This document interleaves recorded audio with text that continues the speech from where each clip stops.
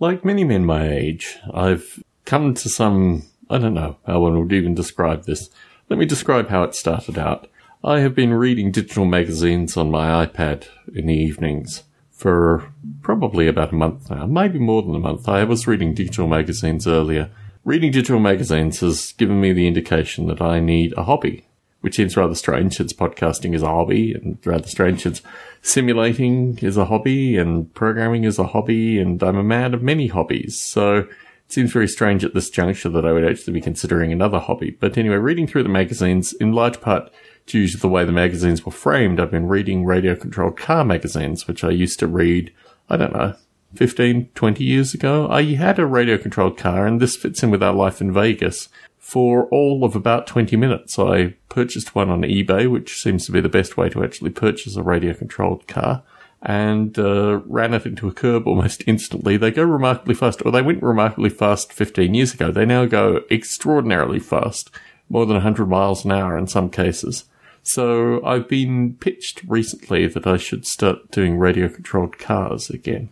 And I've thought about this, and I've looked online, and I've used YouTube and various other sources to, as one does when one starts a new hobby, one goes to YouTube and one finds the talking heads on YouTube associated with these various hobbies, and I've realized that these people have space in order to spend time assembling these tiny little kits and a variety of other things. I mean, this is the benefit of eBay, is that basically if you don't want that aspect of the hobby, you can just buy the car outright and try it out accordingly. And there's a lot of places that I go with my daughters that have open space. And I guess a radio-controlled car would fill that open space. But then I come to realize that actually my daughters are filling that space. And the time that I spend with my daughters is probably far more important than the time spent pontificating associated with a future hobby, particularly when I had so many hobbies already.